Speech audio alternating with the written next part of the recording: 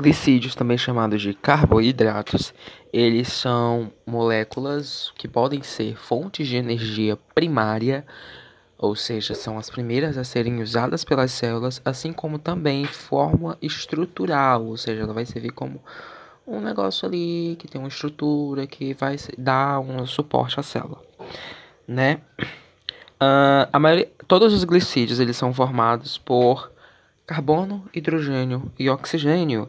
E eles são classificados em monossacarídeos. Monossacarídeos é a espécie mais simples desses glicídios, que são açúcares simples. Eles também são chamados de oses, né? Sacarose, enfim. E eles são açúcares simples e eles são de livre absorção pela célula. Ou seja, é o único que a célula é capaz de gerir por si própria, né? No caso de absorver por si própria para transformar em reserva de energia para aquela célula, né? Vai ter uma absorção rápida.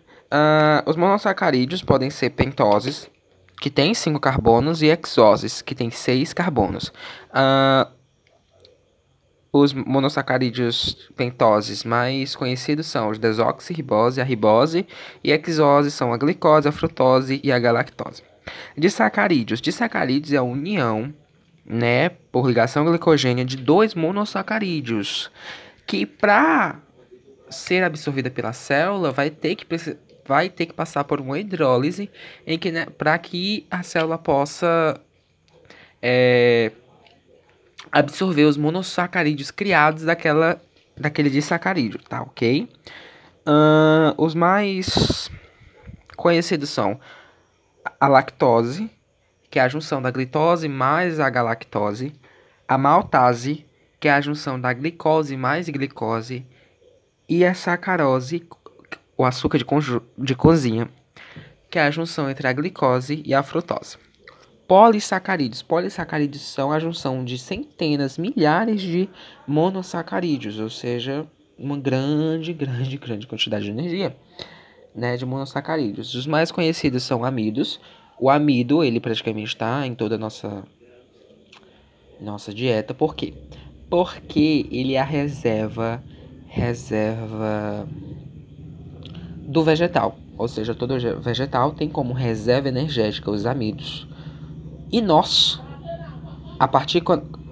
temos o glicogênio como reserva animal, né? E dos fungos também. Os fungos também têm o glicogênio como reserva energética.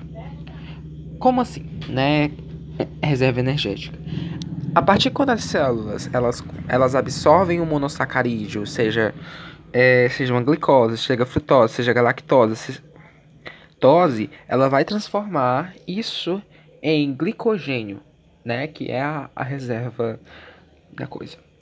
E polissacarídeos estruturais. Um deles são as celuloses, que formam a parede celular das plantas, e a quitina, que forma o exoesqueleto dos artrópodes e a parede celular dos fungos, né? Um adentro para esse exoesqueleto é que, em questão de crescimento, o crescimento normal dos animais, no nosso caso, né, dos condrictes, condrictes não. Enfim, qualquer animal, ele segue uma curva em S. E já a questão dos artrópodes, né, segue uma curva com etapas. Porque essas etapas, né, essas partes assim, vai indicar a mudança dessa carapaça, desse esqueleto, né, que é chamado de equidise ou muda, né? Controle glicêmico. Como acontece o controle glicêmico, né, que é o controle de açúcar no sangue, podemos dizer assim. A insulina acontece por dois hormônios, chamados a insulina e o glucagon, onde a insulina são células betas formadas no pâncreas e o glucagon são células alfas formadas no pâncreas, né? E elas atuam nesse controle glicêmico, a insulina como como enzima para aumentar a absorção de de monossacarídeos pela célula, né, de glicose pela célula, ou seja, ela vai causar uma hipoglicemia, ou seja, pouco açúcar no sangue, né? Ela vai também realizar a glicogênese, que é a transformação de glicose em glicogênio. E o glucagon, ele vai agir de forma contrária. Ele vai pegar esse açúcar que está dentro da célula, vai gastar essa energia, trazendo... Vai fazer o quê?